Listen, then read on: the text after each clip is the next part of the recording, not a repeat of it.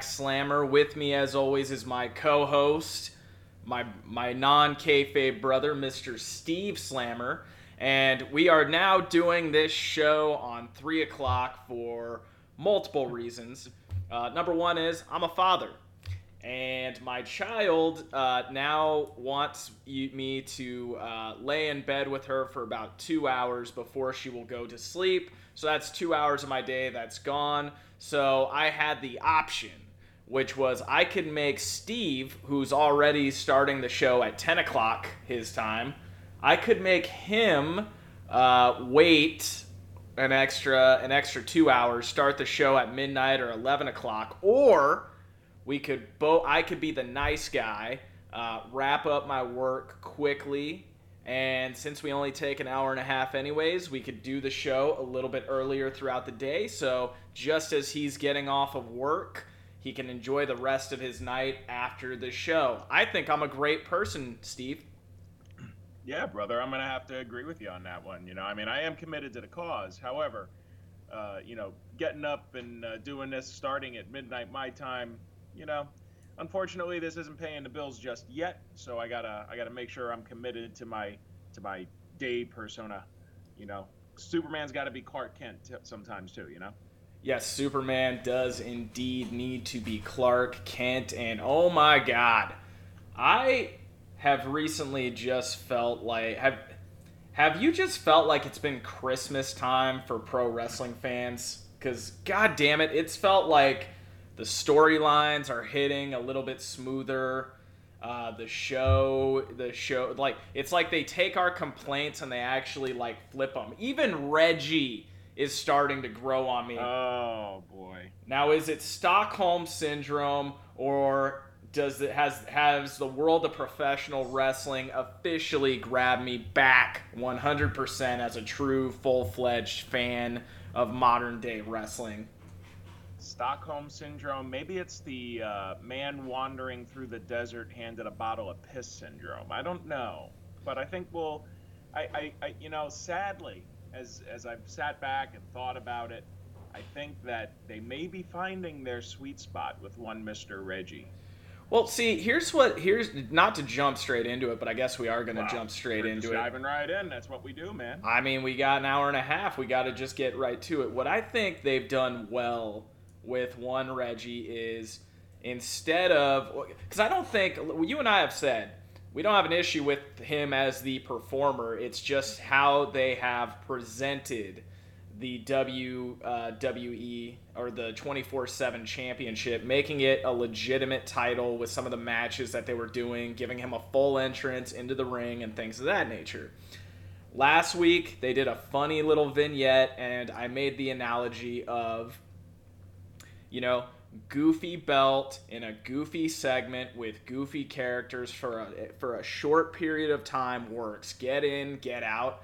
And I think when you just let Reggie be Reggie, hit a couple of backflips, have R-Truth and the other gentleman do some silly stuff with some terrible disguises, and stay true to the 24/7 championship, I'm okay with that, because I can handle 2 minutes of silliness with the 24/7 title. What I don't want them to do is try to push it on me like it's a real championship when we both know that's just not the case.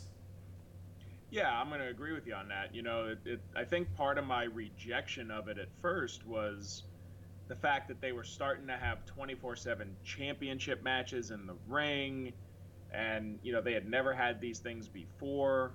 And then you got this character that just comes out of nowhere, and now he's doing all this weird, Cirque du Soleil nonsense. And I think that there was a portion of the crowd that was kind of into the flashier stuff. But I found myself, as I was watching this skit on Monday, that he seems like a nice guy. Like he comes across like he's happy to be there.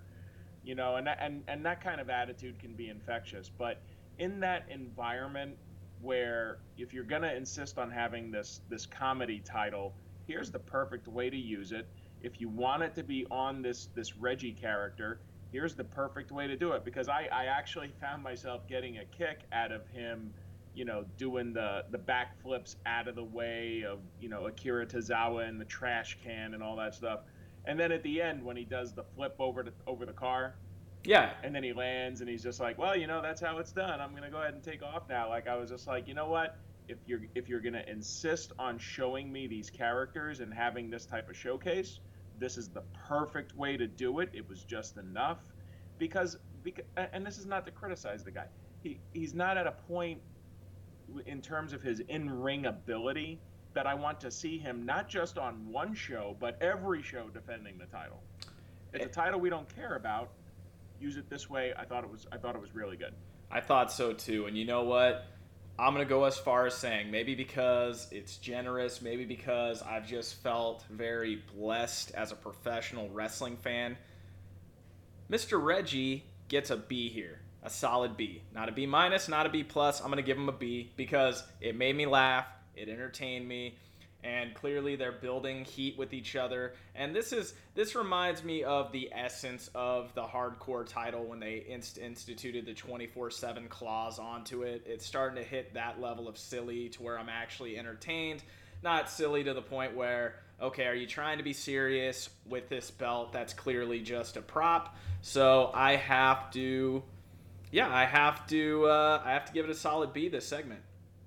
Yeah, I didn't really think of a grade for it because of the nature of the skit. It's a sports entertainment skit, right? But like I said, I mean, I know that we've been hard. I know that I've been hard on most of the stuff involving Reggie the last couple of weeks. I was very pleased with what I saw. So if I had to grade it, I would also give it a B. Awesome. Now, speaking of, I have to mention this because I had not gotten a chance to see what they had done to the Intercontinental Championship. So speaking of belts that have lost their oomph, so to speak, um, what the hell did they do to that Intercontinental Championship? It looks garbage. Like, it doesn't. I know what they were trying to do. They're trying to make these belts more marketable, designed in such a way that you could sell those at Walmart. If I'm a 6-year-old kid, that seems like the belt that's on clearance for $3 because nobody wanted to freaking buy it. It is garbage. It is gaudy. It's just the worst thing I have ever seen in my life. Yeah, I'm not a fan of the design. I think that, we grew up on the classic, late 80s, early 90s Intercontinental title. And even that, the oval design that they went to during the Attitude Era. And then eventually when they brought, when Cody, now in AEW, but when Cody brought back the classic Intercontinental title, I was pleased because I love that belt. But yeah, the design, it just nothing about their titles really stands out.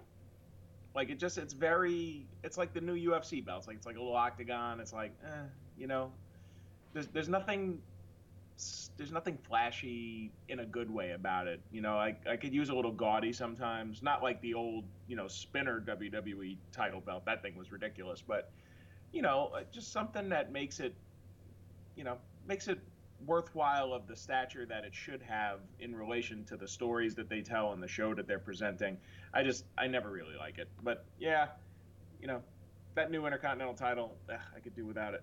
It's not gonna be appearing in my collection. Let's just put it that way. Yeah, it's not going to appear in my collection. We have a new Intercontinental Champion. King Nakamura is now the champion, defeated Apollo Crews in a somewhat entertaining match. I just feel like the story and the heat between those two guys, switching titles prior to SummerSlam means that neither of those guys are probably going to compete at SummerSlam. So it's because I remember back in the day, you'd have the Intercontinental Championship would happen one or two matches before the main event. Now it's just treated. It not only does it look like a throwaway championship, it's treated like a throwaway championship. So with that said, yeah, the match was pretty good, but I mean, I don't think they're gonna retire any of their championships, but it just not feel like they're trying to just phase out on the Intercontinental Championship? Well, I think, one of the things that stood out to me here, and it's because of the commentary job. So, we've talked about the fact that the Intercontinental title has fallen in stature. I mean, when we started doing this, you couldn't even recall who the Intercontinental Champion was, and honestly, it took me a minute to even remember it was Apollo Crews. And he hasn't really done much since he won the title. He took it from Big E, then he became Nigerian, then he started, having Dabakato or Commander D's Nuts or whatever his name is, following him around. But during this match, you have the announcers talking about all the Hall of Famers that won the Intercontinental title. They're talking about Shawn Michaels, and they're talking about Razor Ramon. And, I think they're missing the point in that they have this belief that by putting a belt on somebody, it elevates them. Yeah. And I think what actually happens, because the storylines and the booking around these belts, and there's so many of them, that it actually ends up dragging the holders down, that end up being, it's almost like a weight around their neck. Like, it's, like Apollo Crews wins the title, he doesn't do anything. Now Nakamura, his act is getting a little over, although I'm really tired of his guitarist. I'm sorry. I know the crowds like it, but I just don't get it. But you know, how about that finish? That finish was about as decisive as it gets. I mean, Apollo Crews got pinned in the middle of the ring, clean, no interference. The crowd's really into the act. Nakamura is kind of reborn. Ho- hopefully hopefully this ends up being a plus, but we say that every time there's a new champion crowned, and actually we'll talk about a concern that I have later on when we get the predictions. But overall, I actually kind of enjoyed the match. I actually gave it a B plus. Yeah, I actually also gave the match a B plus. Also, um, it would be one thing if the guitar player was there for triumphant moments. Like, it would be a cool gimmick if it was once in a while. But to your point, it's every single time. Um, the whole King Nakamura gimmick, how he stole the crown. It's kind of cool. I think it's getting over. But yeah, you are correct there. With the commentary, they are still boosting the value of the title, putting it on Nakamura. Nakamura is a guy who is worthy of that championship. He just competed in Money in the Bank. He's had a couple of co-main events at WrestleMania. Definitely increases the status of the title, at least to where it's at right now, or respects. Well, yeah, I mean, it was so striking to hear, though. I never really think about it, and then I'm hearing them just go on and on about it, and it kind of took me out of the match for a minute, because I'm just like, yeah, that, yeah. I mean, the Intercontinental Championship used to be the title. I mean, because Hogan was monopolizing the belt through most of the '80s. I mean, the Intercontinental title was where it was at, and the last decade of Intercontinental Champions has been underwhelming, to say the least. I mean, it's not used in the same way. So, but hey, we'll see what happens. Nakamura's act is getting over, and I'm confused over why they keep, promoting his guitarist. I mean, is the guitarist going to eventually get in the ring? Is the guitarist supposed to be the one getting the heat? Minor issues aside, like I said, if the crowd's eating it up, so be it. The match was decent. New Intercontinental Champion, King Nakamura.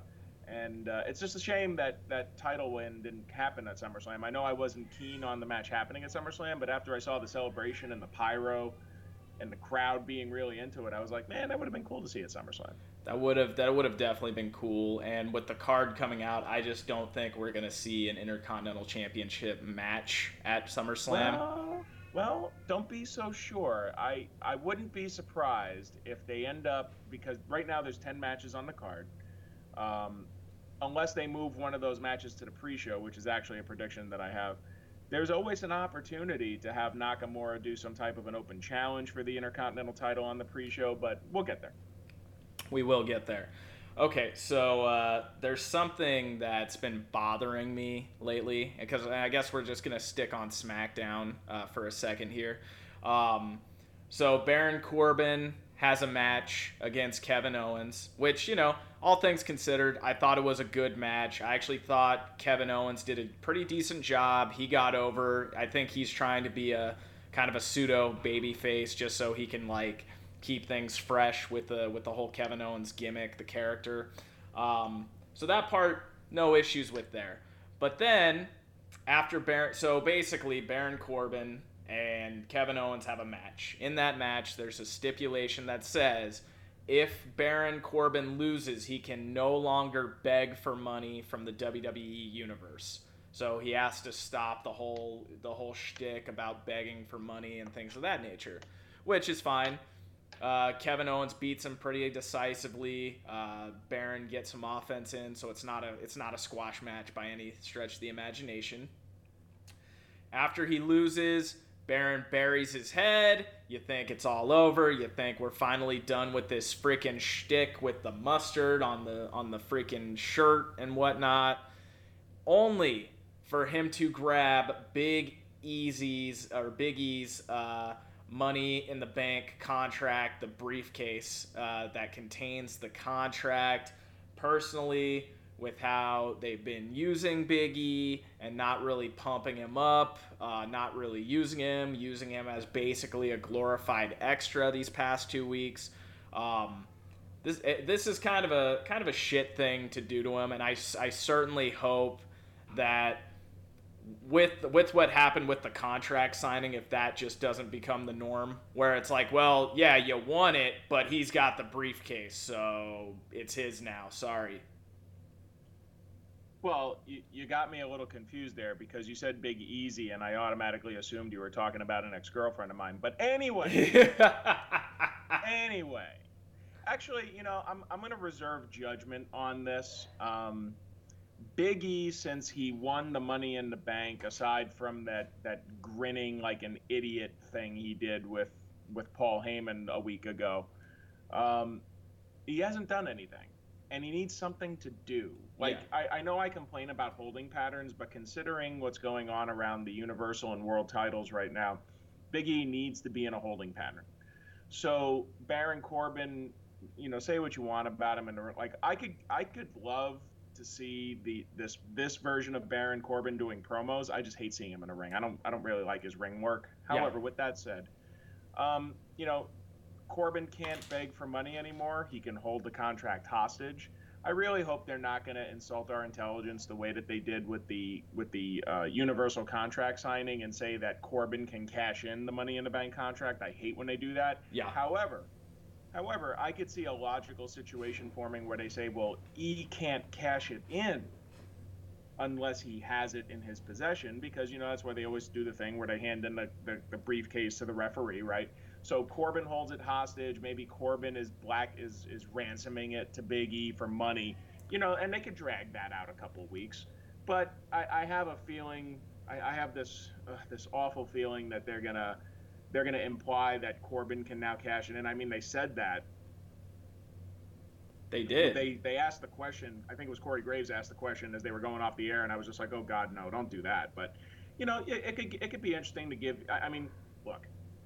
Corbin's not going to be cashing in Money in the Bank. Let's just get past that. However, just don't make it too convoluted. It would fit in with Corbin's story if they did it that way. It gives E something to do, gets us through SummerSlam and into Survivor Series season. But it was what it was. I didn't necessarily hate it, but I'm taking a wait and see approach with what I saw. Yeah, I just hope for Big E's sake that they actually find something meaningful for him to do, because it's like, hey, you just had the biggest moment of your career. Now, is he in a holding pattern until the end of, because the logical move is post Lashley Goldberg. If he wants to get revenge for Kofi, he can get it that night, and so that he doesn't look like a total heel. Maybe he has to have a back and forth with Corbin first to get it back, maybe in the pre-show, just so it's like, hey, we see. That's something I could see in the pre-show for SummerSlam, like the resolution for Money in the Bank, because what they've actually done a pretty good job about, we have not talked about what Lashley did to Kofi in a very long time, at least from a viewer perspective. It's almost like that match didn't even happen whatsoever. And then when you see Kofi and Xavier Woods on Raw, they haven't addressed it either. Like this past week, you only saw them one time, and that was or yesterday when the match was happening, or basically the post drip drip Miz back and forth backstage. I believe Xavier Woods is holding up a whiteboard that says "Buy our shirt." And then Kofi's holding it. They're all nothing but smiles and laughs. That was actually my favorite part of that freaking promo, by the way. And then you getting ideas for your side hustle here? For my side hustle, well, my idea for the side. Well, hang on. For those that are going to be listening to this and not watching the stream here, there is a big whiteboard behind you. So I have this feeling like in the future we're going to be seeing subliminal, not so subtle subliminal messages written on this board. You know what? The thing about the whiteboard behind me is clients see that all day, employers see that all day, and I already see them because normally what I do with my own personal life is I make a check. I don't need like faux motivation tactics to get me to do what I'm supposed to do. I just need a list of things. And what I do every day is I make a list and I say, hey, until I do everything on this list, I do not get to sleep, and I love my sleep. So that's kind of what the whiteboard is. So I already see them deciphering like what's behind me, like, oh, what's that? What's that mean? What's this mean? And it turns into like a 15 minutes of Slack messages afterwards. So as much as I would love to draw, say, a penis on the whiteboard behind me, or something really or something suspect that could be a penis behind me on that whiteboard, I can't quite do it because knowing my ass, I will forget to turn it off. So there is nothing subliminal or subtle about drawing a big penis on a whiteboard behind you on a live stream. I'm just going to point that out. Well, what if it's a penis holding an umbrella that's, being showered with acid rain? I mean, that could be a thing, right? Well, I would hope if there were acid rain endangering my penis that I would have an umbrella handy. Well, yeah, of course. You always got to be prepared, man. Like, you gotta, hindsight is 57. Anyways. Life is all about risk assessment, so now that's going to have to be something that I add into my risk assessment. Risk assessment. That's the next app we're going to build. It's just a risk assessment app, and then based on your level of paranoia, that becomes that becomes like what it is. So it's like rational fears, like, hey, there's rain outside. Did you wear your umbrella? Or it's like, hey, there's been 3 car accidents near you lately. Are you sure you're wearing your plastic bubble today? What about an umbrella hat? Like one of those hats that has like an umbrella that comes out the top. You know what, dude? I have a feeling those would be amazing in, say, like Seattle, Washington, if you could make them stylish. Like if you could get Gucci behind it. Like it has to look like something you would want to wear normally, right? Like I'm not gonna drive a Prius, right? But I will drive the fuck out of a Tesla because it's sexy, sleek, and all that. Yeah. So that's the thing. Chicks dig the Tesla, man. I'm telling you. It's eco-friendly and sexy, whereas Prius just means, hey, I'm a douche and I probably eat vegan. That's what the Prius says. Saying you're a douche and eating vegan, that's kind of redundant, though, isn't it? That kind of is redundant. Apologies to anyone watching or listening that may be vegan. I respect my vegan friends. We do. And I actually went raw vegan for 6 months, and then I realized how much I hated myself. And then actually what really happened was this. I was raw vegan, and I was one of those people who's like, oh my God, I feel so good. I feel great. I've got all this energy. It's so amazing, blah, blah, blah. Then I ate a cheeseburger, and then another cheeseburger, and then another cheeseburger, and I never went back. See, I think veganism is like it's like CrossFit. It's like a cult, right? Like the moment the moment you run into somebody who's into CrossFit, like they're just like, hey, do you have a minute for me to tell you about the Church of CrossFit? And it's just like, no, I don't want to hear about your fucking CrossFit, right? Like I get it. I appreciate the fact that you're working out and you're happy and you found something that works for you, but I don't want to hear about the Church of CrossFit. It's the same thing with most of my vegan friends. Although I will say that they don't necessarily go out of their way to push it, but it seems like they always go out of their way to mention the fact that, oh yeah, no, I'm vegan. It's kind of a new religion now that we're kind of in a, like, I would call it like a post religious part of American culture. Now it's more like, instead of the Mormon guys with the black tie, white button-down t-shirts coming to your house, what you're gonna get is you're gonna get like CrossFitters riding little bikes, and then what they'll do is they'll actually flip tires up to your front door, knock, and just be like, "Hey, bro, let me tell you about this WOD. Do you know about the WOD, bro? Let me tell you about WOD, bro." Like, oh God, that risk assessment app idea that you just talked about, Big E could have used that, because you don't leave your money in the bank contract just sitting around. But somebody else that could have used that risk assessment app is Seth Rollins, because what the fuck is Seth Rollins wearing on national TV? Okay, here's what I think happened, and much like one Vince Russo was accused back in the day of copying ECW, does Seth Rollins not at least have a feel of one Maxwell James Friedman? It just feels like Seth Rollins has basically devolved into Maxwell James Friedman, Jacob Friedman, with worse dialogue, slightly crazier, and with a significantly worse wardrobe. And here's where I feel sorry for him. It looks like he paid a tailor to take a bath curtain and freaking sew it together like a suit for him. And that's not something that costs like $100. He probably had to pay probably $2 or $3 grand a suit for that thing. You know a lot about suits, not me, but Dude, I'm telling you right now, like, God knows I'm one dapper son of a bitch, okay? And my suit game is strong, but goddamn, I mean, that suit is so ugly that if you tried to sell it to a blind man, his seeing eye dog would probably bite you. I mean, Jesus Christ. Did he even look in the mirror before he? Like, I know he's trying to get heat with what he's wearing, but Jesus, I mean, that suit is so ugly that if he checked himself out in the mirror before heading out to the ring for that promo, his reflection would have tried to run away from it. Well, he's dressing like a '60s Batman villain, for Christ's sake. I mean, what is he doing? Well, I think that's the feel he's going for. Like, his character, his mannerisms, it kind of feels like he was watching The Dark Knight. It kind of feels like he's trying to be like a little bit of a Heath Ledger Joker thrown in there, mixed with the Seth Rollins character, mixed with the guy who kept getting like overstepped by Edge. Then well, hey, dude, hell of a gimmick video though, right? Oh, that gimmick video was solid. I love that thing. Well, basically, he had like a production quality video that essentially was like, "I'm not trying to beat Edge. I'm better than Edge. Here's why." And the whole time you're watching the video, part of me's like, he's not wrong here. Because he brings up very valid, very true points, and it's my favorite narrator, the guy who does all the WWE documentaries. That voice just sounds like freaking warm butter.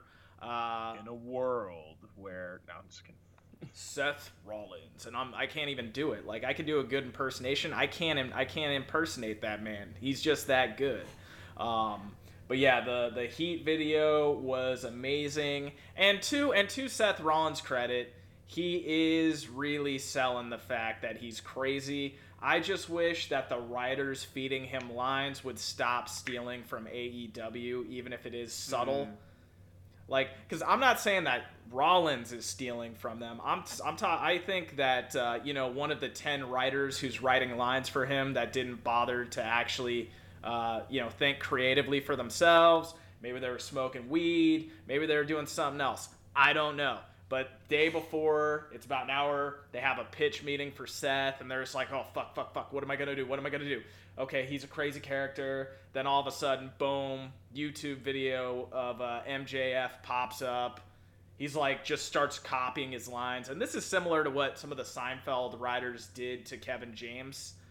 This is how Hollywood does it. You hire Hollywood writers. They're going to freaking do Hollywood-style plagiarism. And that's what I think just happened with Seth Rollins. It's not overt, but you can definitely tell that they've been watching some AEW.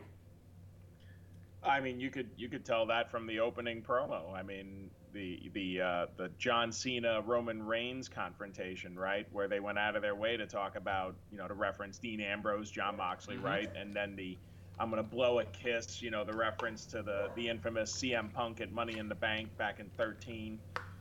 So they know what's going on, and it was a cutesy little way of kind of, of bringing it up. I mean, the fans reacted to it, and that's what you're looking for. And that opening segment between Roman Reigns and John Cena was solid. Oh, dude, I loved every minute of it. I loved every freaking second of it. And what I think, because the word on the street is that Reigns has been ad-libbing for the past year. So he's been giving himself lines. So what I think happens is the writers say, hey, here's some suggestions, and then they take that and make it their own. But god damn, dude, that promo work from John Cena was probably some of his best stuff. It was very real. It was very gritty. Yeah. How good was, look, man, I don't have to prove anything to you. I just have to pin you. 1, 2, 3, and I was like, goosebumps, bro. Go ahead. Yeah, because I think that it's a common theme with this match and with the match coming up at All Out, right? So it's a foregone conclusion who's winning. I mean, we know Roman Reigns is winning. We know that Kenny Omega is winning. Mm-hmm. So, but you're trying to sell a big time pay-per-view with what should be a good match. I mean, Omega and Christian on Rampage was pretty good, and I think that there's every reason to expect that Reigns and John Cena are going to have a good match. But if you're trying to make me believe, you're trying to sell me on the possibility, which I did not think was possible. The all I have to do is pin you, my 17th championship. It at least got me kind of like, okay, it got me a little interested. Just like with Rampage, having Christian beat Omega for the TNA and Impact titles, you're trying to send a message that, Cage could beat him for the AEW title at All Out. He's not, spoiler alert. But, that's about the best thing you could do.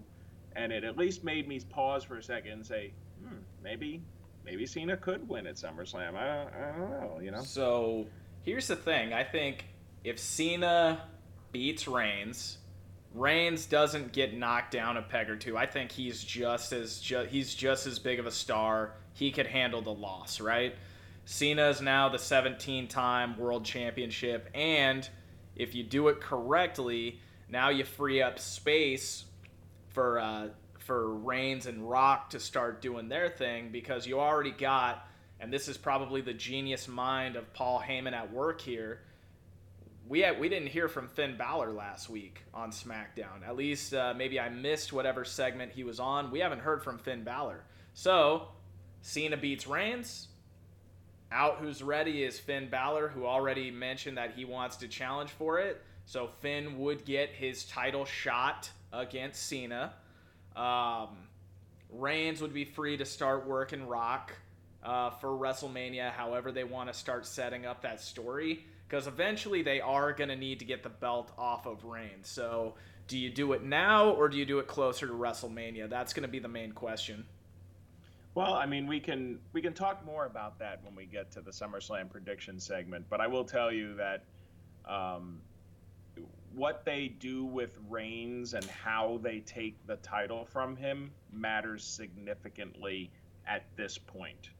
Yeah. He returned a year ago at last SummerSlam, and that's all I'll say for right now. I'll wait until we get to the predictions.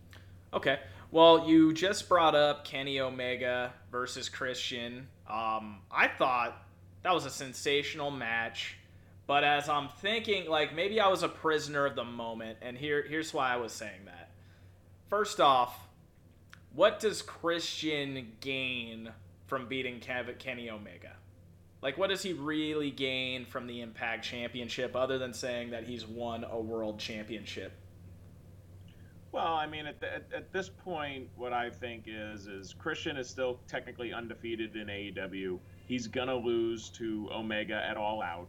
There's no match with any of the incoming talent that's gonna mean as much as heel Omega defending the title against these guys.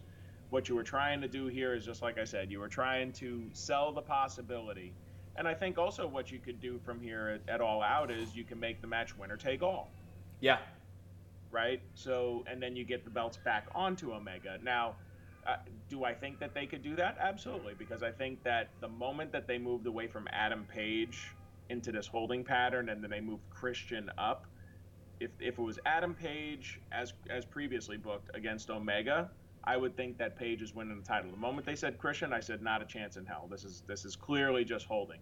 So now you need to keep Christian strong. He's going to take his first loss. Okay, well, you had him pin Omega, so he'll have that on his resume. He's going to have the titles added to his resume. Whether or not he defends them in a winner-take-all, we'll see. The reason I think it might be winner-take-all is because it raises the stakes of the All-Out event. And also, they had apparently AEW intervene because Omega defended the AAA Mega Championship at, I'm drawing a blank on the Triple Mania. Yeah, Triple Mania. Over the past weekend. Yeah. And he was supposed to drop the title to Andrade, El Idolio, but apparently AEW asked him not to just yet. So they're keeping the belts on the quote-unquote belt collector. I could see them making it a winner-take-all just because you're trying to raise interest in the match. But at the end of the day, we know who's winning. We do. And then also, I was like, so Kenny Omega won't lose to people like Jungle Boy or somebody he could elevate, and he'll lose to Christian, who's a guy who is a legend in his own respect, who's still technically undefeated, and he didn't lose clean. If you notice in the match, there was somewhat of a schmoz. There was use of a chair. That was a hell of a bump he took on. Did you see the way his neck bent when his head hit that chair when Christian did the kill switch on the chair? Yeah. I mean, I know he was okay, but they replayed it, and I was just like, I don't know, it looked rougher than I think it should have. It definitely looked rougher. It definitely looked rougher than what it should have been. You're 100% correct there. I think, but then yet, Christian's been doing it for so long. Kenny's been doing it for so long. I'm hoping that it was just a way that they did it, which was, to kind of add effect to it. But in the words of Mick Foley, if it looked like it hurt, it probably did. Well, and the reality is here, I mean, I talked about the fact that they're trying to raise the stakes and raise interest in the all-out main event. The reality is they just gave away the all-out event on free TV, right? Yeah. Well, cable TV, right? So at this point, All Out is being sold on the promise of who's going to be showing up. And whether or not they show up this Friday, I don't think that they're gonna. Yeah. But, I think they're going to save it for all. They may announce it since it's in Chicago, but we'll see. But overall, but the match itself was really good. I actually liked the Christian Kenny Omega match. If I had to grade it, I gave it an A+. Yeah. The reason I gave it the A+ was because, again, this is the only thing that they could have done to raise interest in a match that really should have no interest, other than the fact that it's going to be a good match. We know that the title's not changing hands. They executed it really well. They protected Omega a little bit. They gave Christian his moment. Minor criticism. I know it's an AEW show, but the fans chanting AEW in a match for the TNA title was kind of funny to me. Yeah. But, whatever. Well, you know what? I agree with you there. And I'm going to give it, I actually gave it an A-, but and that's fine. For similar reasons, because I feel like now you're going to have two guys coming in. Now you do right by Christian, who is probably told, hey man, you come here, you're going to be a mega star. They put a belt on him. I think you make him lose for the AEW belt. You let him keep the Impact title. And then you have a different path for like a different tier of talent that he could work with. So maybe guys who are above the TNT championship, but not quite in the heavyweight picture. And now you have kind of a tier bracket there for those guys. While, your two major stars are going to come in. So yeah, I did enjoy that moment. It's very clear that, Omega is not going to lose. I think if Omega is to actually drop the AEW championship, it's going to be to one of the two big stars who's coming in that night. Or to, maybe a year from now to like a Jungle Boy or somebody that you want to make. But at this point they run through Jungle Boy. They're about to run through Christian Cage. They ran Adam Page out of the picture. So it's clear to me, at least, that this is what they're setting up. Dude, Adam Page probably. I know that you think it's just a creative blunder. What I think happened was he got caught banging somebody's wife. He ate the last grape Pop-Tart on the way out of the house, and he ran into Big Easy. That's what happened. That's what happens when you run into Big Easy. Bad things happen. Bad things happen when you run into Big Easy. That is correct. But yeah, they did it. I thought the whole Rampage show, they did a sensational job on it. I felt like it was just the right amount of wrestling, and dare I say it brought up some nostalgia for me back when Raw, the early Raws, were literally an hour, 45 minutes of action front to back, just the right amount of wrestling. And I even liked what they did with Fuego del Sol. So if you're watching the match, it's like Miro, he has no chance of beating Miro whatsoever. But what I do like what the announcers did, which actually added to the match, was they said Miro has a problem with the DDT. What was the only move Fuego del Sol hit in that match? I know. I'll let you finish. I completely disagree with that. Well, he hits the DDT on that match, and then what I did like about that is I hate it when baby faces act freaking stupid. Like they go outside the ring when they can just win the match. They let them get counted out. I love how Fuego actually was like, no, I'll take a count out win. I'll take the count out win. I just want the contract, right? Except you're not winning the title that way. Exactly. But I don't think he was going for the title. He just wanted to fight for his job that way. But anyways, match happens. Miro finally gets a hold of him. Does exactly what we know Miro is going to do to him. Match itself, wasn't the greatest thing I ever saw. But I did think it was kind of cool that, a fan favorite, somebody who's kind of similar to what the Brooklyn Brawler was. It's a job guy that got over with the crowd, had a little name to him. And then the crowd went wild as Sammy, his best friend, gave him a contract. I like stuff like that. I understand it's not for everybody, but you know me, I'm a sucker. When the crowd gives it a pop and they like it, and the people who paid money to go into the building to watch your product are enjoying themselves, I'll take it, but I want to hear your thoughts. Well, if this were real, I might be able to deal with it. The problem is that the story, it's a story, right? Yeah. They're setting it up. He's got to beat Miro and take the TNT title, or apparently he could have won by count out and not won the title, in order to get his contract. So not only does he loses in 2 minutes. He gets his ass kicked. And then they come out and they give him the contract anyway. So is being all elite now like a participation trophy? Is that what we're doing here? Well, you tried. Well, you really tried, young man. So you know what? We're going to give you a contract anyway. You could have scripted it any other way. I'm not trying to say he had to beat Miro. You could have had him beat Miro by count out. You could have had Miro, trip and slip on a banana peel or something. I don't know. Or at the very least, if you're going to have him lose and then to justify them giving him the contract anyway, have him go 10 minutes with Miro. Have him give Miro a quick scare. I'm not saying put the title on Del Sol, because that wouldn't be a good idea, but he got steamrolled by Miro. He did. So in your opinion, if they would have said, hey, he kept, my opinion is, you could have given him the Rocky Balboa treatment where he kept getting his ass kicked but kept coming back, kept kicking out, kept putting his foot on the rope, and then you're like, God damn it. Like, give him a moment. So what you're saying is give him a moment that says, hey, you earned that contract, you held in there, you were just outclassed in the match. They did give him the Rocky Balboa treatment. They gave him Rocky Balboa versus Clubber Lang 1. That's what they gave him. But they should have given him at least, the first 6 rounds of Apollo Creed. They could have given him Rocky Apollo 1. Rocky Apollo 1 would have been better. But then yet not to that extreme, but All right.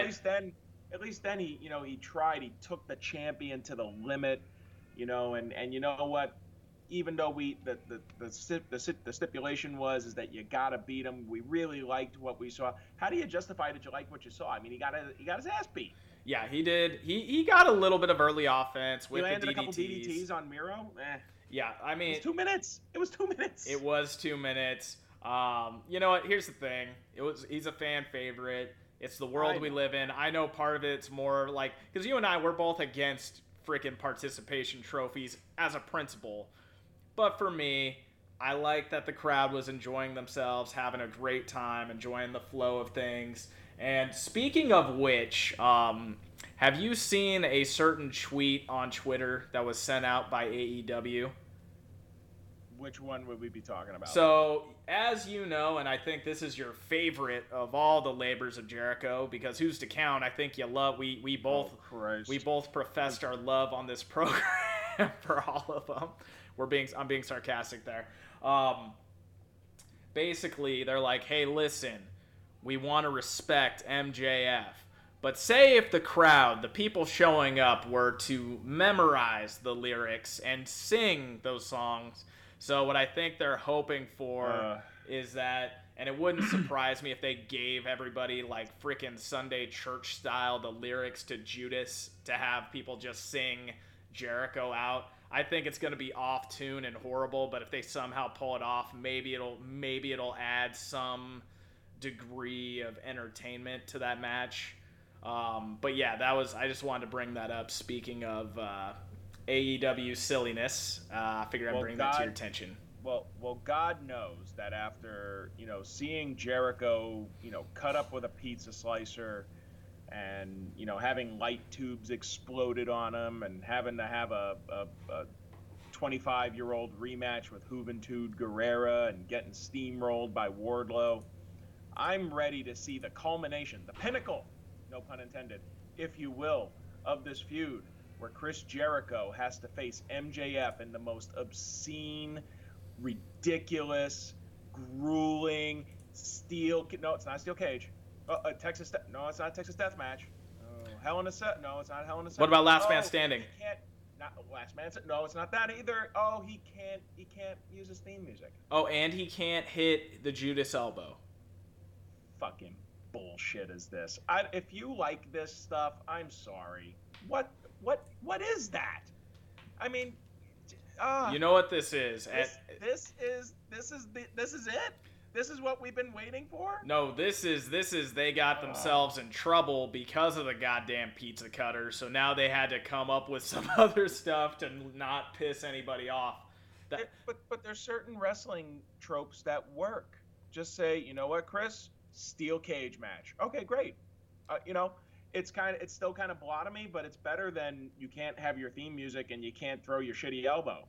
Yes, the back spinning elbow of doom. Don't take away the Code Breaker. He only won a world title with that. Don't take away the Lion Tamer. You only won a world title with that. Don't take away the Walls of Jericho. He only became the first undisputed champion for that. Take away the freaking Judas elbow and the Judas music. Okay, great. MJF, you're a fucking genius. Yeah, this whole thing... He's so dastardly. They were just running out of order the entire freaking time. And then also, speaking of the match with Wardlow, what's crazy it's like... Well, hang on. Him and Seth Rollins can become Batman villains at this point. Anyway, I'm sorry. Oh my god. Yeah, that was... where was I gonna go from here? Jesus I'm sorry. Christ. You were talking about Wardlow. I cut you off. I'm sorry. Yeah, no. Well, first off, it was like I think they were really gonna plan some stuff that was gonna really like try to get us because I'm sure they after the pizza cutter they were probably like, oh yeah, we're gonna come up with like barbed wire next week, and then all of a sudden they probably got like a bunch of messages like, no, you're not. This is denied. This is denied. We just lost Domino's. No. And I think they just made a judgment call right off the bat. MJF literally threw him off of the top of the cell from Blood and Guts, the War Games match. Yeah. He literally threw him off the top into a crash pad, but he still threw him off the top of the cage, right? Yeah. He's done worse things to Chris Jericho. Yeah. And now he's gotten Chris to agree into this labor situation and matches where MJF is going to be this evil heel genius and he's going to come up with all these nefarious ways to fuck Chris Jericho over. And at the end, at the pinnacle, again, no pun intended, although at this point it probably is intended, at the end, they get to the apex of this and they say, okay, popcorn fart. Dude, it's more like it was all illogical. And I've said this multiple times on the show. I'm like, okay, you're gonna finish this off. If they just said, hey, look, if they would have came out and said, hey, look, we screwed the pooch on this. This was stupid. Sorry, our bad. We could have lived with that. But somehow Adam Page can't get a mano-a-mano match with freaking Kenny Omega. But this gets to slide. What I felt about this segment, it hit for me. For those of you who did not see Raw, it begins with a good promo between Matt Riddle and between Riddle and Randy Orton. AJ Styles and Omos comes out to interrupt. AJ Styles and Riddle has an impromptu match to where Randy Orton leaves Riddle out there by himself, knowing that Omos is ringside. All that crazy stuff happens. At the end of the night, Randy Orton faces Omos, and they've done a sensational job of making Omos like a freaking badass throughout this whole thing. His moveset is perfect. How he carries himself is perfect. They're starting to, peel back the orange a little bit and expose more of his character instead of just being a big guy. It's very subtle, but it's there. Riddle saves Randy Orton, and then Randy cuts the promo that actually Steve predicted. So you said, I thought that Orton would end up saving Riddle. You said that it made more sense for Riddle to have to save Orton again to earn his respect. So RK Bro comes back. They give each other a hug. The fucking house, you can hear on TV, the audio guys had to adjust that. It sounded like the fucking house was going to come down when Orton, not Riddle, said RK Bro is back. Then Riddle proceeds to say, well, I guess, you know what that means? That means at SummerSlam, we get to fight AJ Styles and Omos. Crowd goes wild again. That match is not gonna sell SummerSlam, but it's gonna be a really cool feature to add on top of it. I thought great promo. Really, you kind of saw Randy sort of do this thing where he's conflicted from his standpoint because he's like, look, I work alone. I'm a career asshole. This is kind of what I do. So yeah, I thought that whole freaking segment, all of it worked for me. My only criticism, they should have done it sooner and they should have built it for another week. And I'm back. You're back. Yeah, I think my only other criticism is I like Matt Riddle. NXT version of Matt Riddle. Him acting like a Make-A-Wish kid with Randy Orton just doesn't. I don't like it. But minor criticism aside, for whatever reason, this whole thing works, and it works for me too. Like the crowd was really into it. It's kind of shades of the Team Hell No pairing with Kane and Daniel Bryan. Yeah. Especially the hugging part, and the crowds are eating it up. And I think part of the reason why the crowds are eating it up is because Orton has been so bland and so boring for so long that he's getting an opportunity to do something a little bit different. My understanding from what I've read is that the powers that be were not really big on this idea when Riddle came up with it, and the only person that was really wanting to do it was Randy Orton. Yeah. So, hey, I'm interested to see what happens, but I thought it was a good bookend to the show, and that's all I got to say really. It could have used another week to breathe, but we'll see what happens. It gave Omos and AJ Styles some new dance partners.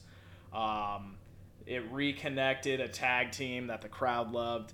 I'm gonna go B+ with it. only because they should have done it sooner. They should have let it breathe.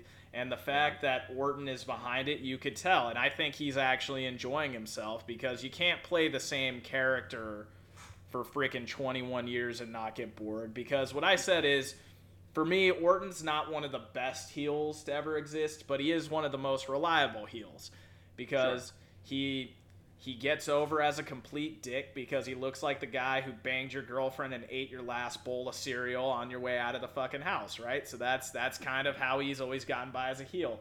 Now, the whole Riddle thing makes him likable. And, I do agree they should dial back the whole Make-A-Wish kid thing. But I will say that him introducing some abandonment issues has given Riddle's character a little more substance outside of, hey, I probably got high and ate a bowl of fucking cornflakes before I came to fucking work today, right?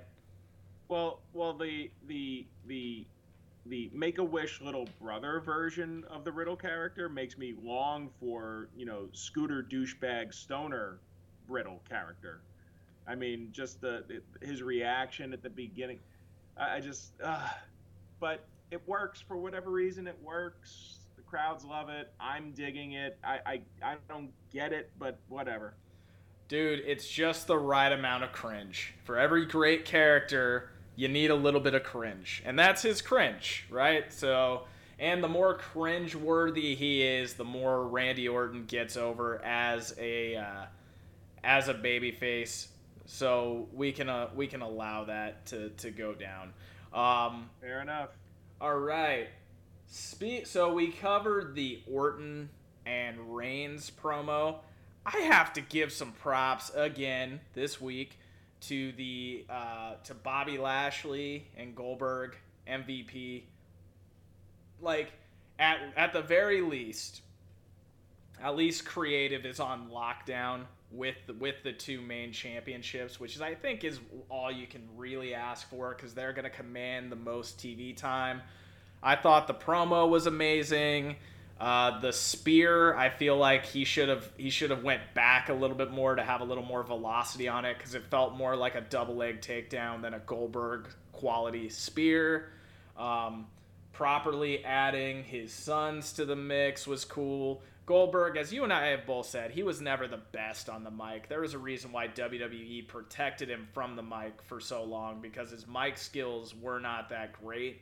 But Lashley cuts a promo like an MMA fighter would. It really adds a sense of believability to the story that makes me think, okay, these two giants are going to try to fucking kill each other for this belt. We're going to mention this before we go into our SummerSlam predictions, and I'm sorry if we missed some things today, folks. It's just we're covering 6 hours of wrestling in an hour and a half. So what did you think of Bobby Lashley Goldberg? I thought it was exactly what I expected. Not to get into predictions, but, the Goldberg's not winning, and the fact that he was standing tall at the end of this just reinforced that for me. So this was his moment. It was his moment with his kid. His son's involvement it's confusing me, but I'm beginning to think it's just a red herring. Like, I thought that he was going to somehow be involved in the finish. Like, they use his son to distract Goldberg in some way, but that wouldn't be a good idea. I think Goldberg needs to lose. He needs to lose decisively to continue the build of Bobby Lashley. And I think this might just be Goldberg wanting to get his son involved, get his son some TV time. But it did what it was supposed to do. It was fine. Yeah, 100%. And, I think what it was Goldberg's 53. He's retired. He's a Hall of Famer. He really doesn't need to wrestle anymore. I think they brought the son in to give him a reason to. They fucking Rocky Balboa this story, whereas Rocky in the Rocky Balboa movie, this was when he came back to fight Antonio Tarver at 60 years old. He, had his wife and he had everything going on, and he just wanted to, let out the beast one more time before he called it. That kind of had a lighter feel to it for Goldberg. Part of me feels that this will be the last time we see him wrestle. There's not going to be a rematch. There's not going to be a rubber match. I doubt that Goldberg at 53 is going to want to get on the road and live that life again.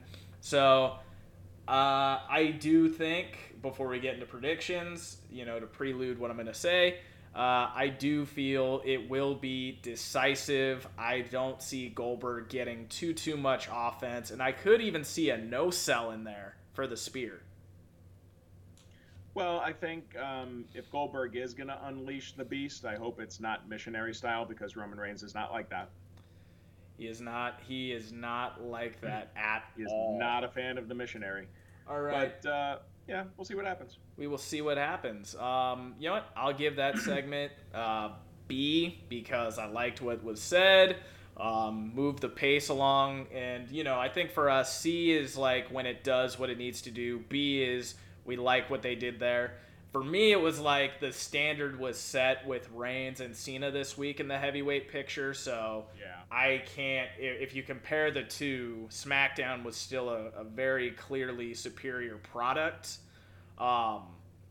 in terms of the heavyweight promo. But I'm looking forward to both matches. Like, I think both matches are going to be freaking amazing. So I'm going to look up the SummerSlam card real quick. We have 10 matches.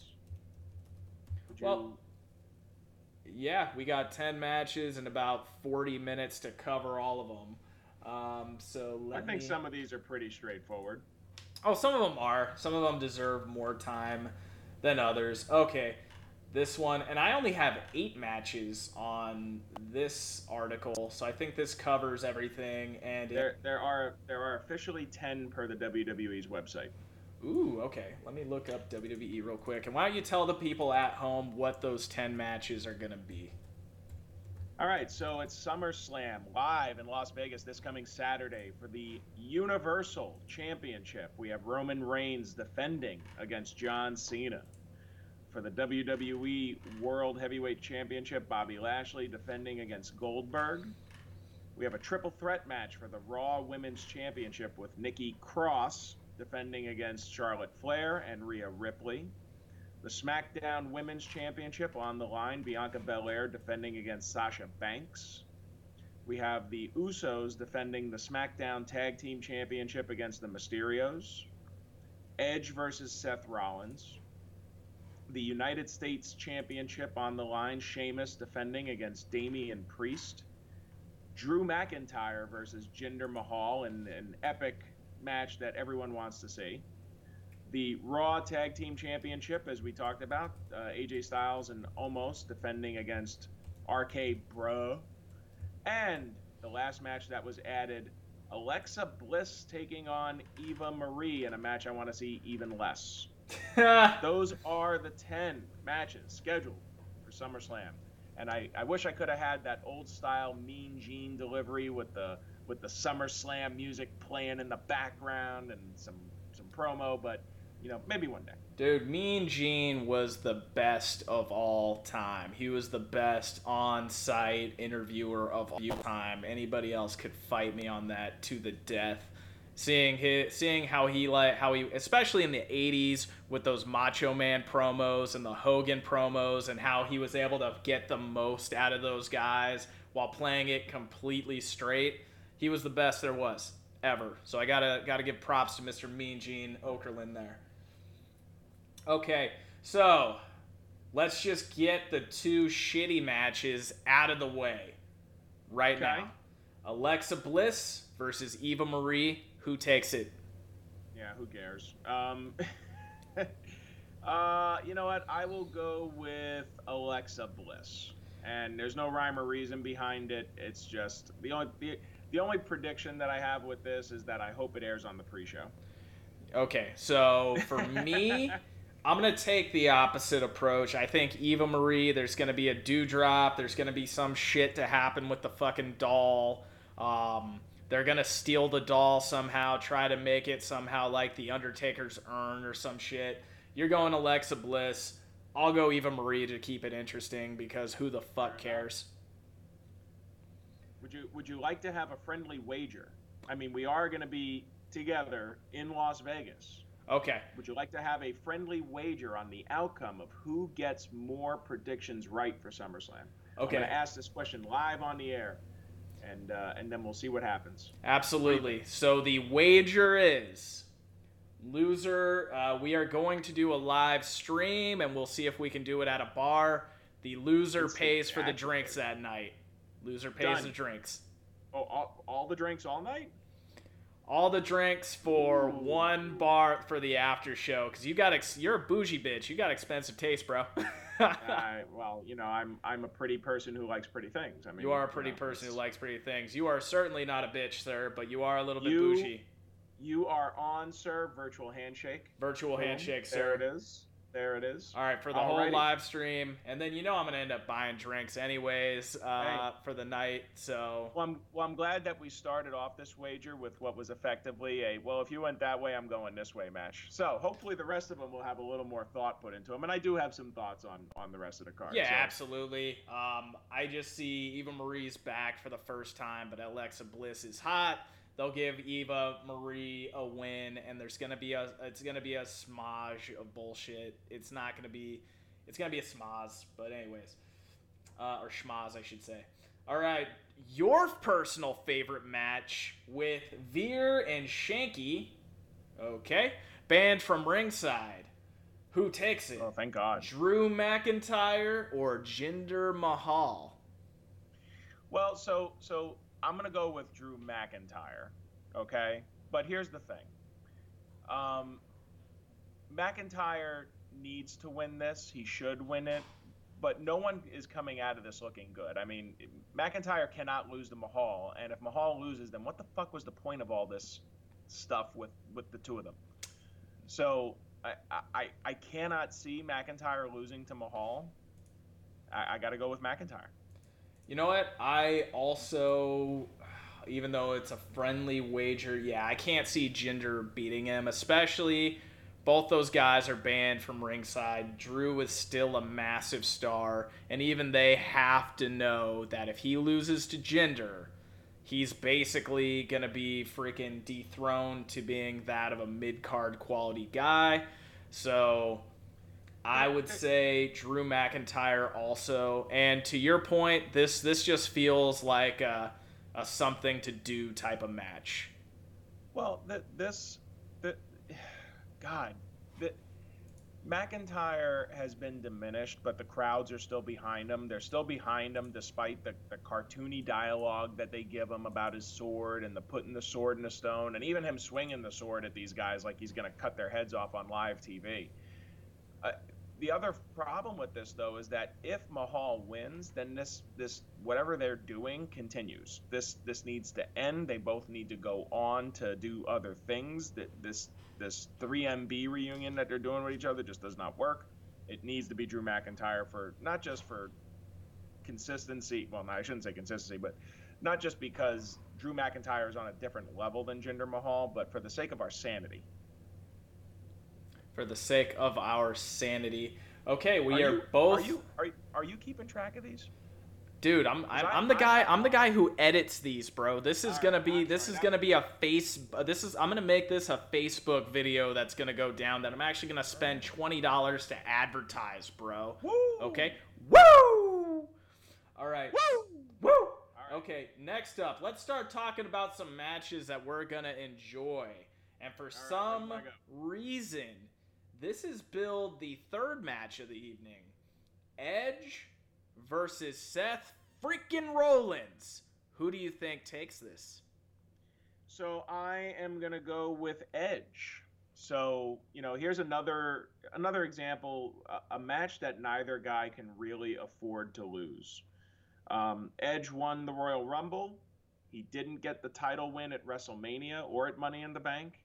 And his comeback, after being away for 10-ish years, it's been marred by, the COVID-19 situation and then his tricep injury that occurred that kept him out for a bunch of months. Meanwhile, you have Rollins, on the other hand, who's kind of been stuck in neutral. I mean, the only difference I see with Rollins here is that whatever this Batman villain thing he's doing right now, it feels to me a step below his Architect and even the Monday Night Messiah gimmicks that he had. He feels like he feels like a bad caricature of a 60s Batman villain. That's just me. But Edge still has equity, but they can't keep beating him. So either way, this is not going to be the end of their story. You could make the argument that the feud can continue if Rollins beats Edge, but I think Edge deserves the moment. I think he deserves it in front of the large crowd. I think Edge for the win here, but I think their story is not ending here. Yeah, because let's look at what happened. Edge lost at Money in the Bank. They never have a guy. They're not going to have him lose two pay-per-views in a row. Edge would be the safe bet, but to make this exciting for the viewer at home, I'm gonna say, because now we have to look at it like this. Okay, do you invest in Rollins versus Reigns somehow gets to him, or are they gonna go all in, have him lose to Edge and dive deeper into madness? That's really what I can see happening here. So I'm gonna say Seth Rollins due to some sort of stupidity. He's not gonna beat Edge clean, but he is gonna win the match. Okay, I can respect that. I can see that. I think you're being a little contrarian, but that's okay. No. Well, I think that to keep it interesting, because no, and in all seriousness, this is one for me that's been hard to figure out. So the fact that you chose Edge actually made it easier for me to just go all in on Rollins, because to just speak my internal dialogue here, I could really see it going either way, because Edge is kind of hitting sort of the end of the road. Does he do the job for Seth Rollins, kind of put a young guy over who still has a little bit of run left in his career, which I can see happening since Edge is a good dude like that. Mr. Adam Copeland is a good guy like that. So, yeah, I think if maybe if Rollins wins, we can lose the whole fucking shower curtain suit gimmick, but that may not happen. So you're going Edge. I'm going Seth freaking Rollins. Understood, sir. All right. Next on the list, and god damn it, I think this is the match that's going to steal the show. I think this is the match that we're going to be like, damn, this was the best freaking match on the card. Just because you got a guy like, the match is for the WWE United States Championship. Sheamus versus Damian Priest. Damian has been getting a lot of freaking airtime lately. They've been doing a good job trying to get him over. They've been doing a great job at building this match up. Miz and Morrison have been doing their part to try to elevate this match to being something that people will care about. I think it's I am waiting for your prediction on how it will go, but my bold prediction will be that this is going to be the best match of the night, or something that I will consider to be the best match of the night. I can respect that. The two guys are certainly capable. My prediction here, I believe Damian Priest will become the new United States champion, and the reason for that, we talked about it with Apollo Crews. I think Sheamus is a victim of the secondary champion booking. He hasn't been a bad U.S. champion, but the problem is that, again, it's how all the secondary champions are booked. He hasn't really done much since he won the title. I mean, he did have that bullying thing going on with Humberto Carrillo, and then that stupid S&M mask that he wears. But typical WWE logic here states that Sheamus hasn't really been elevated by the title. Priest is an up-and-coming talent that hasn't done much since his Bad Bunny partnership at WrestleMania, and so putting the U.S. title on him here makes a lot of sense. Whether it elevates Priest or it drags Priest down into the muck where all the secondary champions wind up remains to be seen, but I mean, I think there's every reason to believe that Priest will take the belt here. You know what? This is one where I think we both agree, just based on how much of a pop that Damian's gotten lately.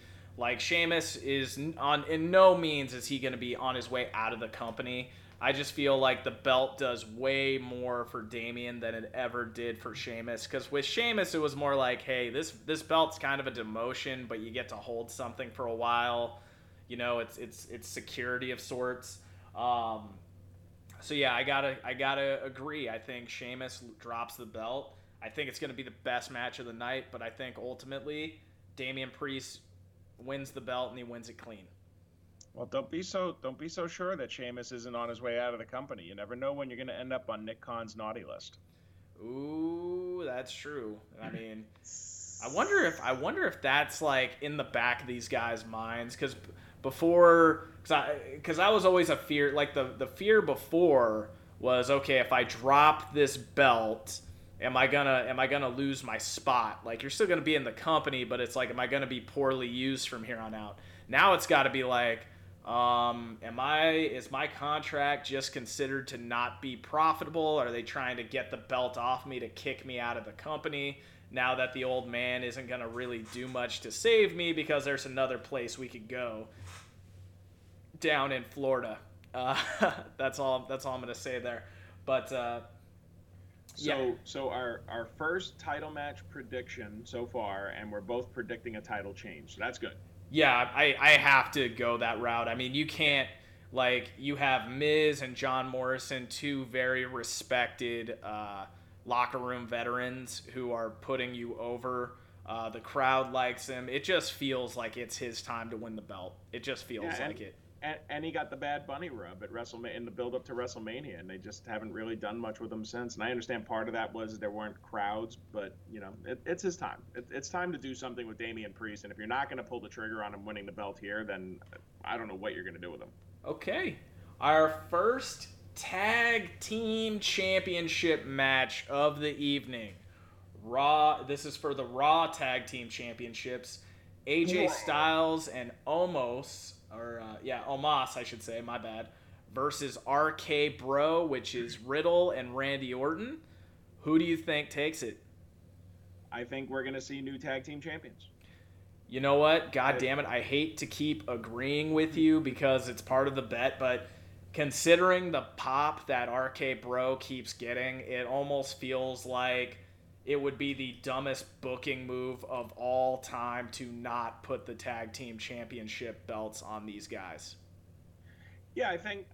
Look, I mean, the Styles Omos partnership certainly hasn't run its course yet, but I don't think that they need the tag titles to further the story. Plus, I think with the tag belt on Omos, it kind of forces him to be exposed a little bit. Plus, hey, there's a lot of mileage and fan interest in the RK Bro odd couple pairing, and since they've been playing up the fact that Orton hasn't really been wanting to team with them. What better way to keep them together than actually putting the tag belts on them? Agreed. So we tie there. I think RK Bro takes it, and you and I will be in the stadium that day and that night. And what I think that's going to be the biggest pop of the night is when they win. If they win those belts, that place is going to fucking riot. That place is going to come there. It'll bring down the house. If it's a good finish, it's going to bring down the house. That's going to be the pop of the night. I guarantee it. Well, let's hope so. Absolutely. Next on the list, another tag team match. The SmackDown Tag Team Championship belt is on the line. I love both these tag teams. You have the Usos versus the Mysterios. Who do you think takes it? So this is my lock of the night. The Usos are retaining the titles. It's going to be... See, hang on. So let me explain this real quick. Go ahead. They just won the titles. Yep. To me, it's counterproductive to pass the titles back to the Mysterios since they just beat them for the titles at Money in the Bank. Plus, on SmackDown, they started sprinkling the seeds of a Dominic being overconfident and possibly a little bit of maybe possible heel turn. And they went out of their way to talk about how the Street Profits are going to be next in line. Hey, I think it would be a bad idea for them to turn Dominic heel, but certainly I just don't see the logic of passing it back to the Mysterios. However, I know that you are a Dom fan, so I'm interested to hear what you're thinking here. So there was a certain DUI incident that happened with one of the Uso brothers, and all of us have been of the mindset, we all thought, oh shit, his ass with 4 DUIs is on his way out of the company. It didn't happen immediately. So part of me thinks that, then they won the belts at Money in the Bank after the incident. They put the belts on him after the DUI. After the DUI incident. Yeah, here's the thing. I don't want to see Dom turn heel. I don't think he'd be a very good heel. I think he's the perfect babyface just where he's at. If they would have ended the Rollins feud a little bit better, I think he would have been put way over the confines of the tag team championships. Let's put it that way. I think he should be in the lineup for, say, the Intercontinental Championship, or at least in that division. That being said, you're probably right with the Usos. I would think I have to go with patterns here, right? So if Priest is going to lose the title belt, and we feel that RK Bro is going to win the next title belt, it kind of feels like what they might do is change belt hands until you get to the main event. That way it adds a little bit more surprise to it. So I'm going to say Mysterio's take it, and they're going to milk this pay-per-view. They're going to milk this feud for one more pay-per-view because there's really nothing there. You are not only going against my prediction, but you are going against my lock of the night. I'm going against your lock of the night. Big cojones. I love it. I gotta go there, and you're probably right. So the thing is, what you got bigger cojones than me, because you're saying this is 150,000% gonna happen. The match. Me, I'm just saying like, damn, that's gonna be the pop of the night when they win.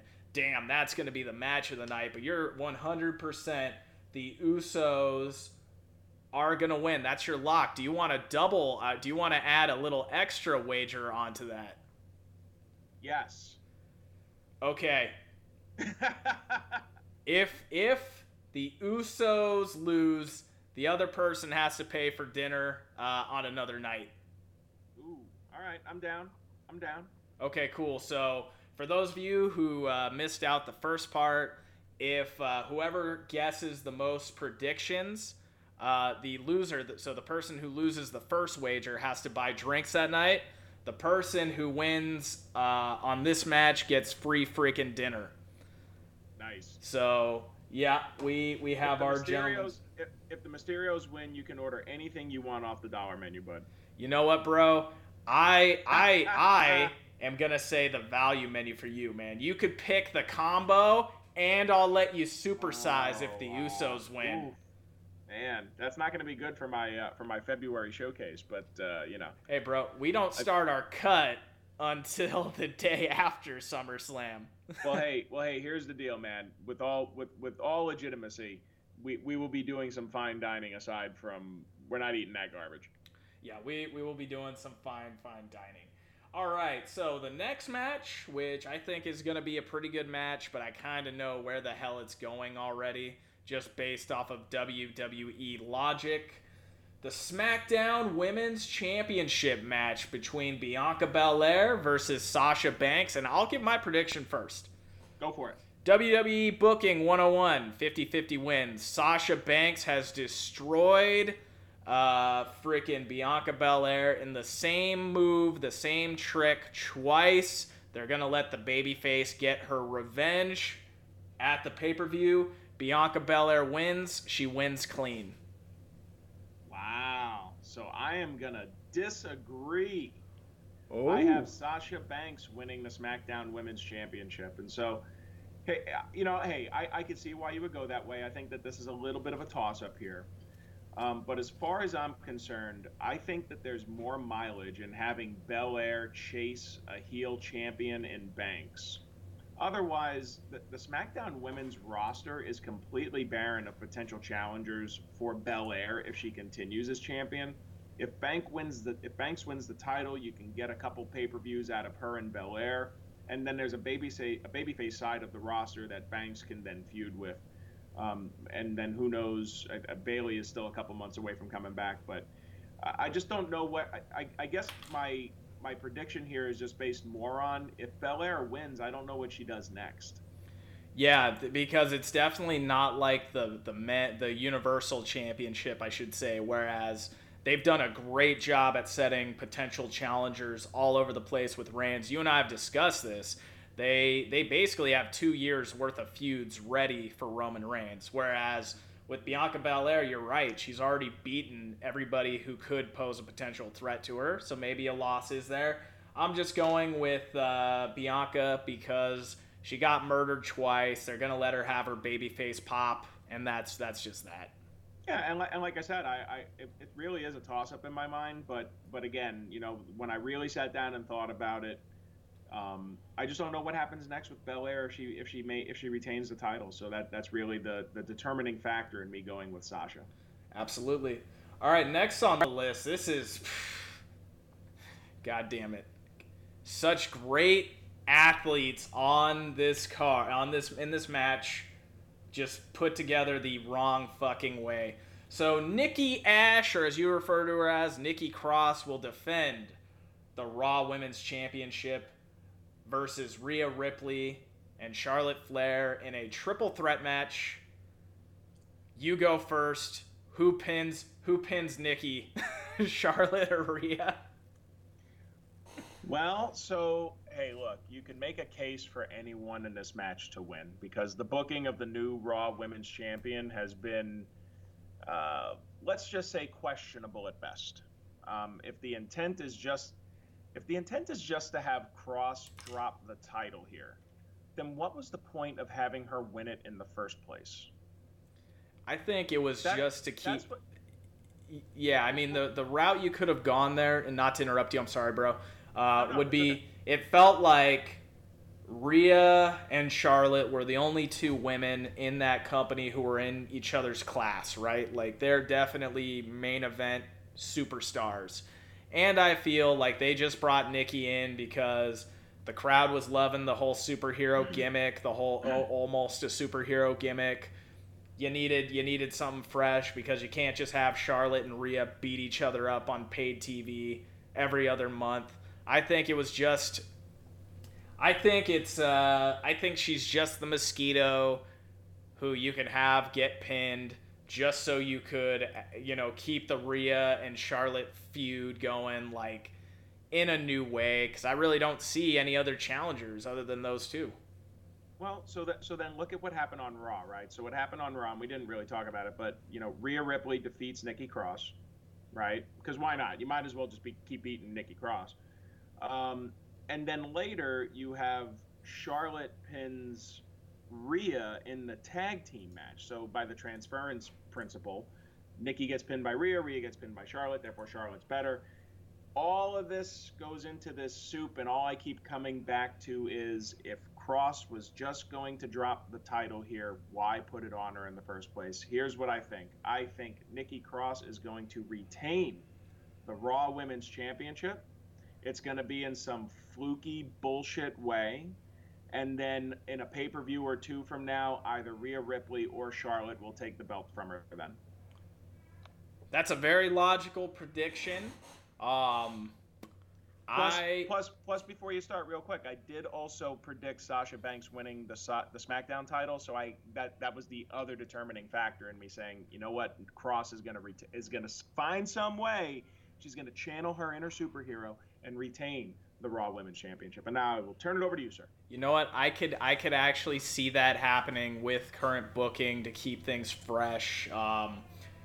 I am actually going to say that Rhea Ripley is going to take out Nikki Cross. And I'm actually going to say that this could be Rhea Ripley's heel turn, this match.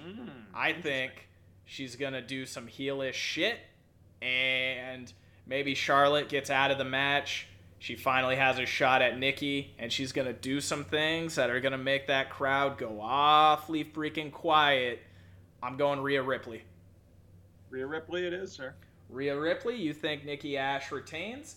I hope that it's a great match and something that we're speaking positively about and not smacking our heads like, what the fuck was that? But we shall see. All right, next on the list, we have 2 matches left. The WWE Universal Championship match. Roman, the head of the table, the tribal chief, Roman Reigns, taking on the former 16-time champion of the world, John Cena. Who do you think takes it? So, I have to, we talked about this earlier. I have to admit, this seemed like the biggest slam dunk prediction when it was announced. However, the recent release of Ric Flair and then John Cena playing up that this could be his 17th title win, and the fact that the promo was all about, I don't have to beat you up, I just have to catch you with the 3 count. Yep.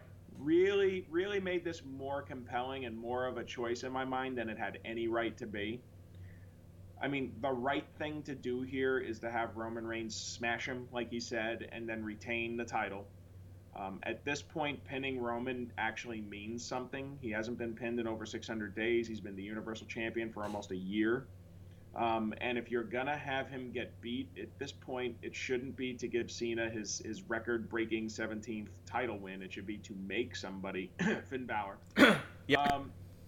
But you can't put it past WWE booking to give Cena the 17th, the record 17th, because the one thing that they've shown over the years is that when they have somebody who holds a record that is no longer with the company, they usually find a way to find someone else to take over that record immediately.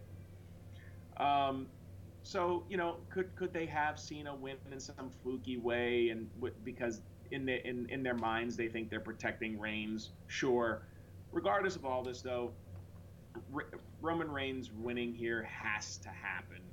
I don't know what Cena's obligations are to the WWE after SummerSlam. I don't know what his Hollywood schedule looks like. But I do give the WWE credit for at least making this a little more compelling than it had any right to be. Roman Reigns retains the Universal Championship, and in my bonus prediction, I believe Finn Balor will somehow get himself involved either during or immediately after the match. Okay, that is a bold prediction. I think Finn will get involved also, but here's what I think is going to happen. I think he goes after Finn Balor, somehow gets involved. Maybe he goes after John, accidentally takes out Reigns. There's your schmoz win. I actually think that eventually they do need to take the belt off Reigns, especially if he's going to wrestle The Rock. This seems like the best way to do it, because then you already have Finn and Cena with something to do with each other. There you go. Then, you could possibly get the belt on Finn Balor without Roman Reigns having to get pinned by Finn Balor. So there's an angle there. Because Roman Reigns, with Paul Heyman in his corner, is probably the most protected guy in that building. So maybe there's a finish that Paul Heyman has thought of that we're not seeing just yet. But I think Cena is going to win it. I think Roman's going to beat the ever-loving shit out of him. There's going to be some type of schmoz. Cena's going to get the pin. Belts off Roman. We can start the Rock feud if that's what's going to happen. And then you can have the Finn-Cena match go down. And then you could get the belt on Finn Balor without Roman having to be the guy to give him that win. Which I do agree, though. I would love to see Finn Balor be the guy to get the pin, because that would put Finn over, like beyond over. But, yeah, my opinion is I got to go with Cena on this one. Yeah, so let's just talk a minute about that. So I think we can both agree this is going to be the last match. This will... I don't know, because we got to have the Lashley versus Goldberg match, and when I get to my prediction, there's a reason why I think it'll still be the last match. Oh, really? Okay. Well, then that's interesting, because I'll predict match order as well. However, if this match goes on last and Cena wins, the crowd goes home happy. The crowd didn't go home happy at WrestleMania because Reigns stacked Bryan and Edge and won. Are they going to give us 2 heel closing major pay-per-views? I find that hard to believe. And here's the last thing about this. Clearly, the coming surprises with AEW are on their mind. I mean, they did bring up Jon Moxley and CM, and they referenced CM Punk on the SmackDown promo with John Cena. Does WWE feel that they need to provide a surprise at the pay-per-view, at SummerSlam? Who would that surprise be? Exactly. And at this point, to counter what they're doing, I think there's only 2 people. It's either going to be Brock Lesnar or The Rock. And it's too early to begin the thing with The Rock. Does Brock Lesnar show up? I don't know. And if he does, is there a natural storyline with him challenging Reigns, or is there a natural storyline with him showing up to challenge Lashley and have Paul Heyman play up the fact that he's going to manage the champion on both brands? I don't know. I'm getting into kind of fantasy booking level now, but I can certainly see why you would think Cena might win, and I'm interested to hear why you think Lashley Goldberg will go last. But yeah, it'll be interesting to see how the main event plays out. I think either way, we can both agree Roman Reigns and John Cena is going to be a hell of a match. Oh, I think it's going to be the second best match of the night.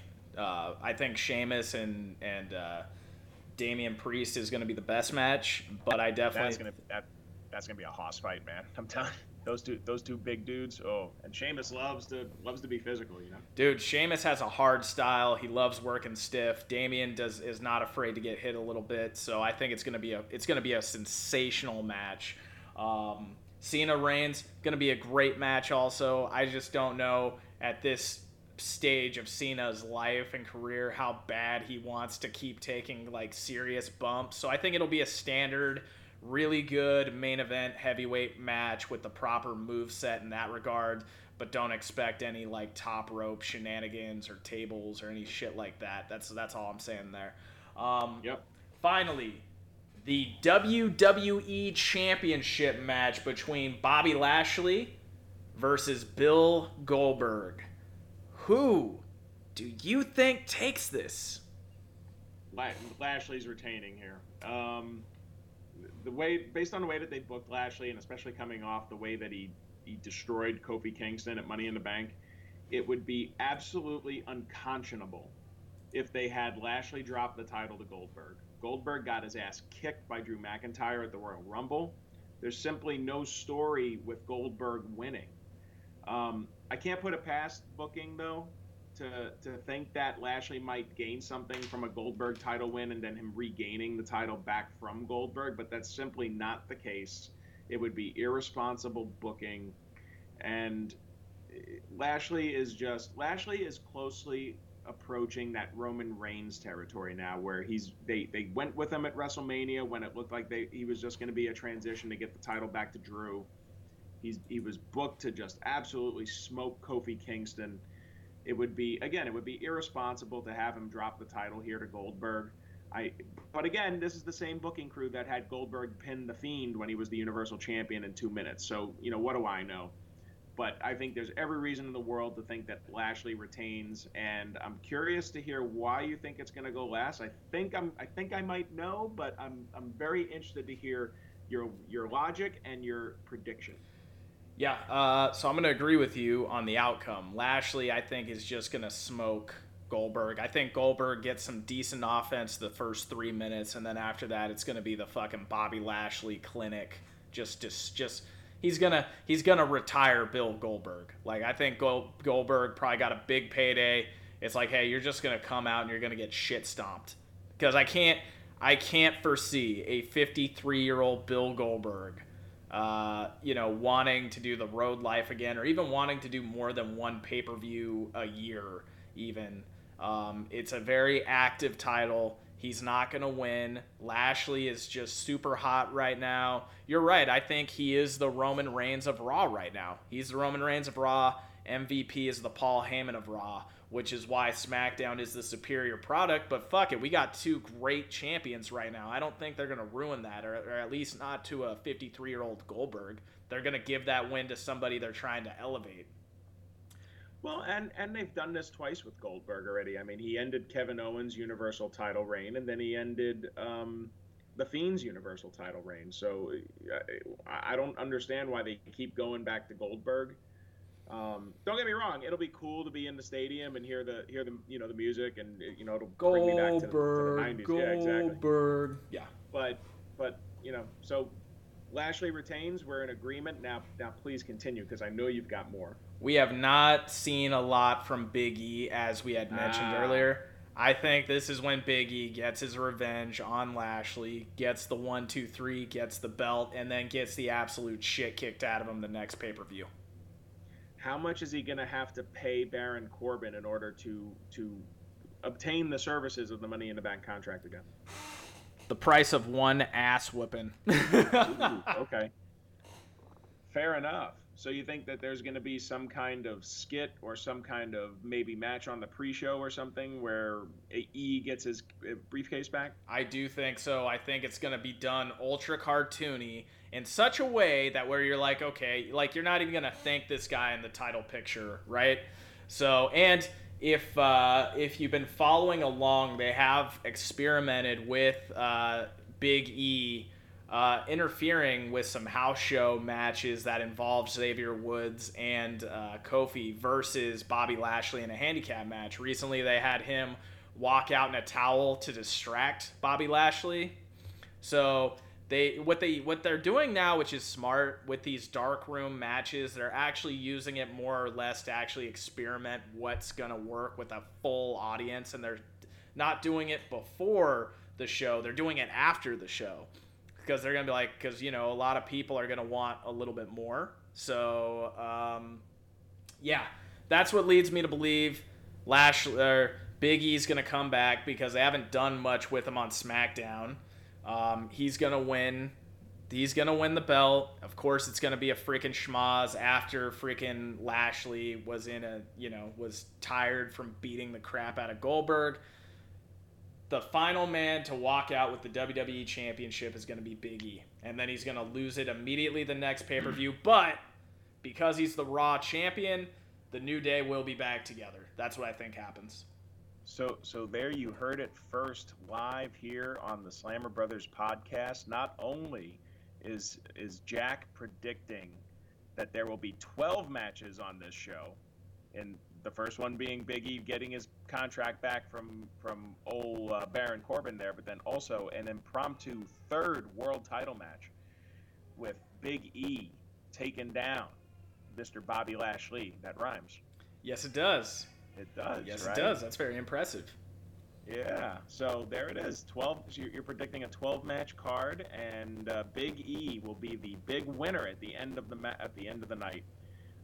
I will not go that far. I'm going to stick with Bobby Lashley, and I'm going to stick with Roman and Cena closing the show, and either Finn Balor or perhaps a bigger surprise, sending the crowd home at least somewhat happier than they would be with just seeing Roman holding the title up. Hey, how about this, though?